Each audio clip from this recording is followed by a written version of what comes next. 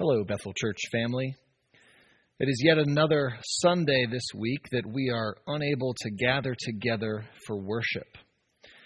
And though we are unable to all be in the same place at the same time worshiping the Lord, I give thanks that we are still able to worship in some way.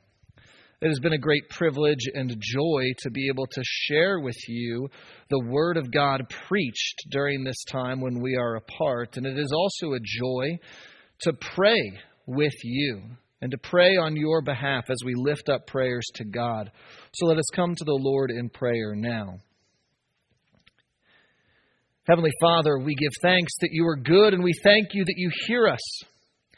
We thank you that you, O God, have not been closed during this time of quarantine and shutdown, but that we still have access to your throne room by the grace and the blood of Jesus Christ. And so we come, O Heavenly Father, before your throne in the name of Jesus and in the power of the Holy Spirit to bring requests to you, knowing that you hear them, and that by your power, your wisdom, and your mercy, you answer our prayers. And so, God, in this time of the coronavirus crisis, we do pray that you would bring healing to those who are sick, that you would heal those who have been infected with the virus, and that you would comfort them in their pain and distress, and most of all, that you would give them hope in Jesus Christ, risen from the dead. We pray, O Lord, that you would please protect those who are vulnerable, the elderly and those with pre-existing conditions. We ask, O God, that you would protect them from getting infected, protect them from this virus, and help them to trust in you, O Lord. God, we continue to pray that you would provide wisdom for the leaders of our government at the national, the state, and the local levels, and also for other countries around the world. Bless our leaders with an attitude of service and with patience and wisdom and discernment to know how to lead people forward. And we pray the same, O God, for our church leaders to help us to look forward for the time when we are able to gather together and how that might need to be different for a short amount of time. We pray, O God, that you would please give wisdom in that way. We pray, O Lord, that you would support those who are struggling in this time in the many ways things have been affected. We pray for those who are struggling and out of work and in financial distress, that you would provide for them, that you would show yourself as a great provider, O Lord, and that you would make yourself known to them. We pray also for those who are lonely and confined to their homes with minimal social interaction, that you would be present with them, O God, by your Spirit, and that you would let them know that you never leave or forsake us. And so, Lord, comfort them. We pray also for those in home situations that are not good, with brokenness and strife between spouses or parents and children or children and parents. Oh God, we ask that you would please provide peace in those situations, that you would protect the vulnerable, and that you, oh God, would work wonders in reconciliation during this time. Lord, we do ask that you would help us to continue to be the body of Christ, though we are separated in space. We ask that you would help us to serve you and to care for one another. I thank you for the servants within this church who have been reaching out and caring for those in need, who have been offering words of encouragement and lifting up prayers. Lord, help us to continue to serve one another in our efforts to serve you. And Lord, we ask that you would continue to drive us back to prayer and to rely on you in all things. And so we pray together yet apart the words that Jesus taught his disciples when they asked him how to pray. Our Father, who art in heaven, hallowed be thy name. Thy kingdom come, thy will be done on earth as it is in heaven. Give us this day our daily bread, and forgive us our debts as we forgive our debtors. And lead us not into temptation, but deliver us from evil. For thine is the kingdom and the power and the glory forever. Amen.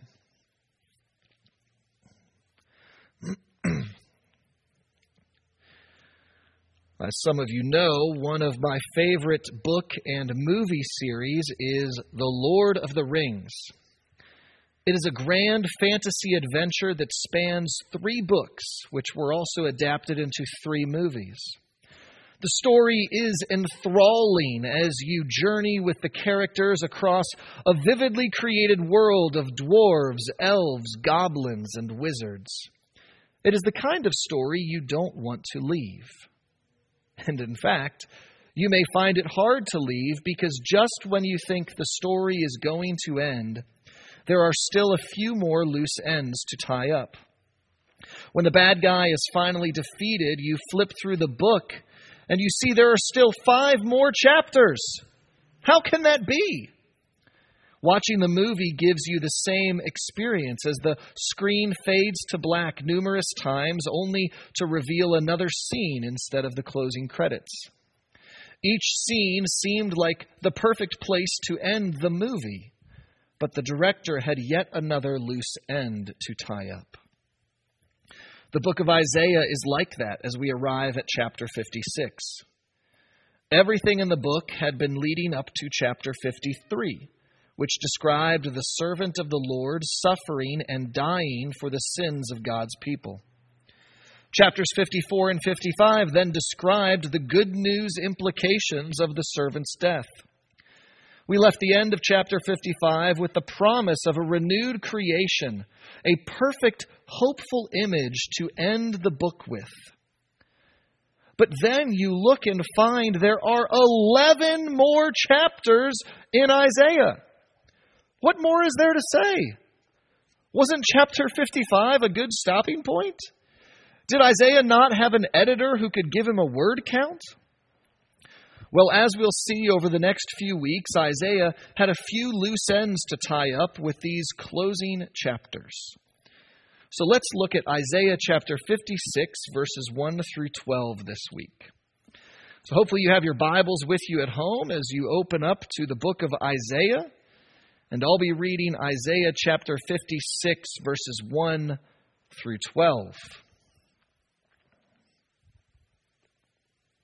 Hear the word of the Lord. Thus says the Lord, keep justice and do righteousness. For soon my salvation will come and my righteousness be revealed. Blessed is the man who does this and the Son of Man who holds it fast, who keeps the Sabbath not profaning it, and keeps his hand from doing any evil. Let not the foreigner who has joined himself to the Lord say, the Lord will surely separate me from his people. And let not the eunuch say, behold, I am a dry tree. For thus says the Lord, to the eunuchs who keep my Sabbaths, who choose the things that please me and hold fast to my covenant, I will give in my house and within my walls a monument and a name, better than sons and daughters. I will give them an everlasting name that shall not be cut off. And the foreigners who join themselves to the Lord to minister to him, to love the name of the Lord and to be his servants, everyone who keeps the Sabbath and does not profane it, and holds fast my covenant, these I will bring to my holy mountain, and make them joyful in my house of prayer. Their burnt offerings and their sacrifices will be accepted on my altar, for my house shall be called a house of prayer for all peoples. The Lord God, who gathers the outcasts of Israel, declares, I will gather yet others to him besides those already gathered. All you beasts of the field come to devour, all you beasts in the forest. His watchmen are blind. They are all without knowledge. They are all silent dogs. They cannot bark. Dreaming, lying down, loving to slumber. The dogs have a mighty appetite. They never have enough. But they are shepherds who have no understanding. They have all turned to their own way, each to his own gain, one and all. Come, they say. Let me get wine. Let us fill ourselves with strong drink. And tomorrow will be like this day, great beyond measure. Amen. Let us pray. O Heavenly Father, we do give thanks for your word. We thank you, O Holy Spirit, for inspiring it and inspiring the writers to write it in their own time and place. We pray, O God, that you would give us understanding of your word. Use me to rightly expound and preach the word, and give us ears to hear, open hearts and minds to receive what you have to say to us this week. In Jesus' name, amen.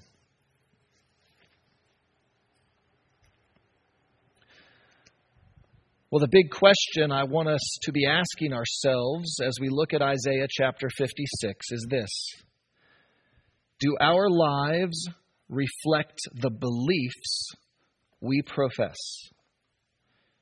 Do our lives reflect the beliefs we profess? And today in Isaiah 56, we're going to look at two rather obvious beliefs that Isaiah talks about and consider how well our lives reflect them. As we consider why Isaiah 56 goes on instead of stopping at Isaiah 55, Isaiah was understandably concerned that God's people would not respond correctly to the good news of their coming salvation. He feared that, like previous generations, the Jews in exile would be saved by God's mighty power only to fall back into sinful rebellion. He was worried that upon hearing the promise that God would send the servant of the Lord who would save them, that they would not change their ways, that they would simply wait for the servant to show up and fix everything.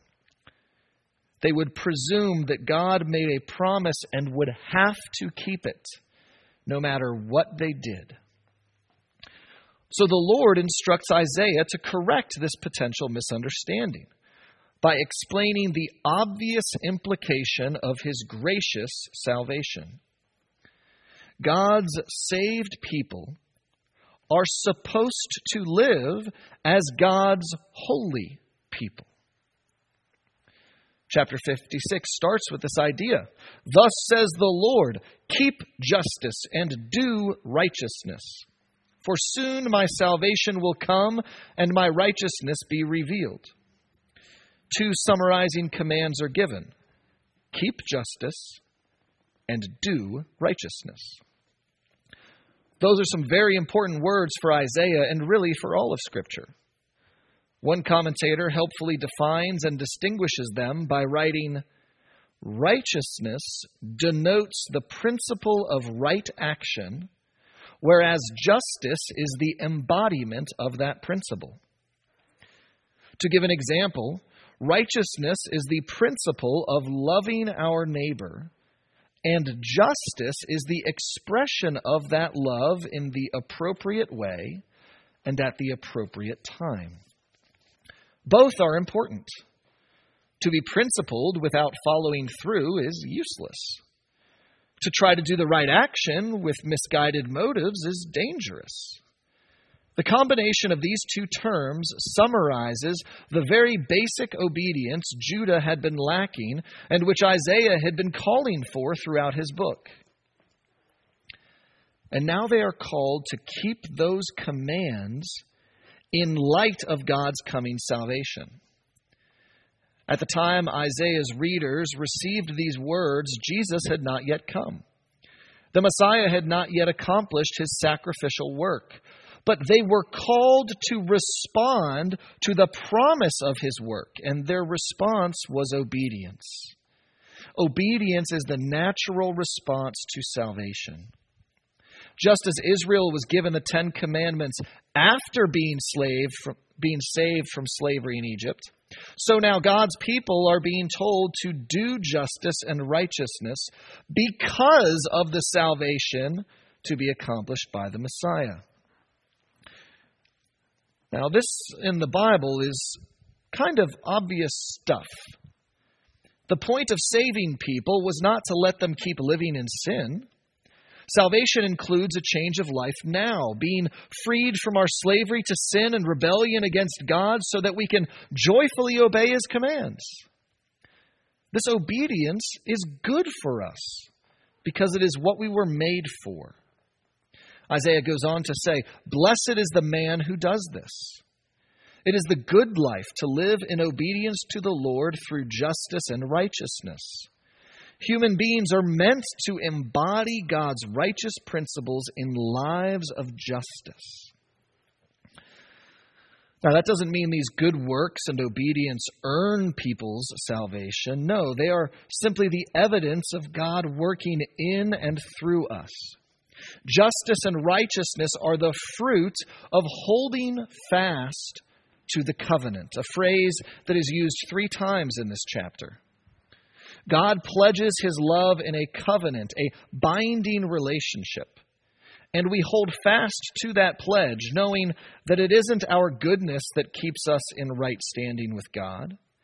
It is His steadfast love and mercy towards sinners like us that keep us right with Him. One expression of holding fast to the covenant is desiring to please God, the very God we're in relationship with. And we do that through justice and righteousness. But was this covenant available to all people? Who could be saved by the work of the servant? Who was included in God's salvation? As we read through the Old Testament, we see repeated examples of exclusion. God chose Jacob, but not Esau. He chose the people of Israel from among all the other nations. He restricted service in the tabernacle and temple to the people from the tribe of Levi. And only priests were able to perform certain rituals. Other people were further cast out from the presence of the Lord. Our Old Testament reading from Deuteronomy 23 highlights the 2 examples Isaiah gives in this chapter. There were those who had physical deformities, including castration like a eunuch, and they were not permitted in the assembly of God's people. Some foreigners, like the Ammonites and the Moabites, were also not permitted among God's people. These external markers of separation symbolized the purity needed to be in the presence of a holy God. Yet Isaiah tells us, because of the salvation accomplished by the Messiah, these external factors would no longer keep people from God's presence. An inclusive invitation is extended in verse 3. Let not the foreigner who has joined himself to the Lord say, "The Lord will surely separate me from His people." And let not the eunuch say, "Behold, I am a dry tree."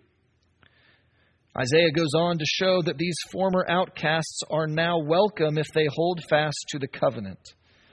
The covenant is available to them, and they are invited to come to the waters and drink, as we read last week in Isaiah 55. They are invited to hold fast to God's steadfast love and mercy, and they and other outcasts are gathered by God into His people. As modern readers, living in 2020, we struggle to appreciate the radical nature of these inclusive invitations. For the Jewish people, their lives were shaped by the ideas of clean and unclean, of separation and holiness. They were not permitted to intermarry with foreign people. They were not permitted to eat certain foods or to eat with certain people. The idea that anyone could be in God's presence would have been laughable. We may look down on the priest and the Levite in the story of the Good Samaritan, but the Jewish audience would have understood that those holy people could not make themselves unclean with such a battered and bruised man. They were especially set apart for God. And so Isaiah's audience, his original Jewish audience, would have found these invitations to the eunuch and the foreigner inconceivable, even though these invitations seem so obvious to us. We take it as a given that all people are welcome to come and believe in Jesus.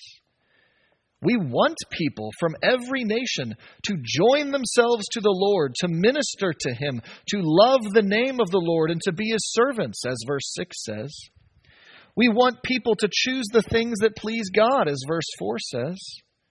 We want all people to join in the houses of prayer around the world and joyfully praise Jesus. We know that God does not turn people away because they are from a certain nation or have some deformity or some terrible sin in their past. We know that all who repent and trust in Jesus will be saved. But just because we know all these things to be true doesn't mean we actually live that way. Do our lives truly reflect these beliefs about how we should live as God's holy people and how we should welcome the outcasts of society to join God's family? In other words, do we walk the talk? Or do our lives reveal that there is truth to the charge that Christians are just a bunch of hypocrites? Those are hard questions. But Isaiah wants us to ask ourselves those questions. The tone changes abruptly in verse 9 at the end of chapter 56 as Isaiah calls the wild beasts to come and devour God's people because they are easy prey. What makes them such easy prey? They are like a bunch of sleeping dogs with full bellies. Isaiah is calling out his own people, and especially the leaders of God's people, for not practicing what they profess to believe. Instead of keeping justice and doing righteousness, they are only searching for their own gain. In verse 12, they say, "Come, let me get wine. Let us fill ourselves with strong drink, and tomorrow will be like this day, great beyond measure." The people whom God had chosen to be holy are living as drunken gluttons, presuming that life will go on so that they can have their fill of good things. Is that what we live for? Does that picture of a dog gobbling up its bowl of food more closely resemble our lives than the picture of justice and righteousness? Are our lives guided by the principles of righteousness? Do our bellies guide us, or does the pursuit of God's glory guide us? Do we seek first to meet our own needs, or do we look to love our neighbor? Maybe we have the right principles, but they simply don't carry over into action. Does our love of neighbor exist only in our thoughts, but never in our actions? Do we only send thoughts and prayers to people in need, or do we act with justice out of this impulse of righteousness? Have we even considered what it would look like to embody the principles of righteousness that we profess? If we did, we would see that this pursuit of justice is sure to put us in contact with the outcasts of our culture, like the eunuchs and foreigners of Isaiah's day. Are we willing to serve those on the margins who may make us uncomfortable? Are our eyes open to see the hurting and the lost who need the good news of Jesus?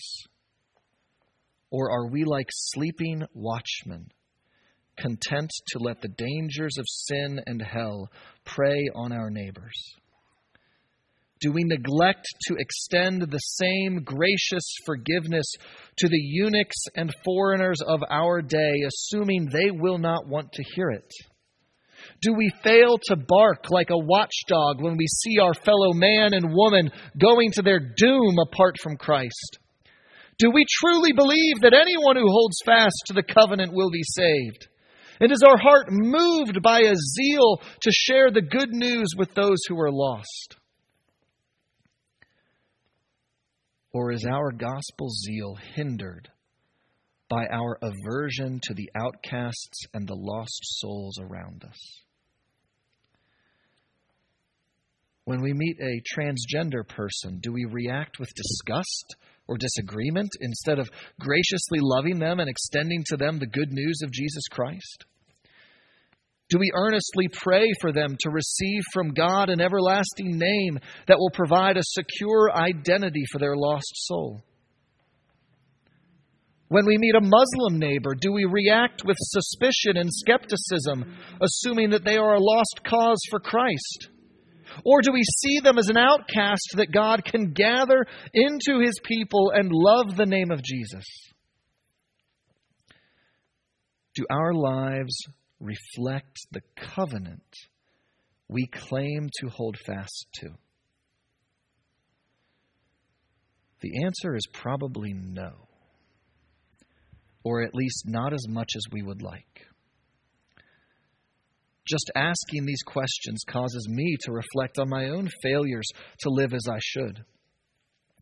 Too often I've chosen my belly and my desires instead of the things that please the Lord. Too often I've been asleep on the task of witnessing to my friends and family who don't know Jesus. Too often I have not sought the good of those who are uncomfortably different from me. Too often I've been guilty of not practicing what it is I preach. But in spite of my sinful failures, I am still holding fast to that covenant. I hold fast to God's pledge of faithful love for His sinful people. I hold fast knowing that in God's perfect justice and righteousness, my sins have been punished and atoned for in the death of Jesus.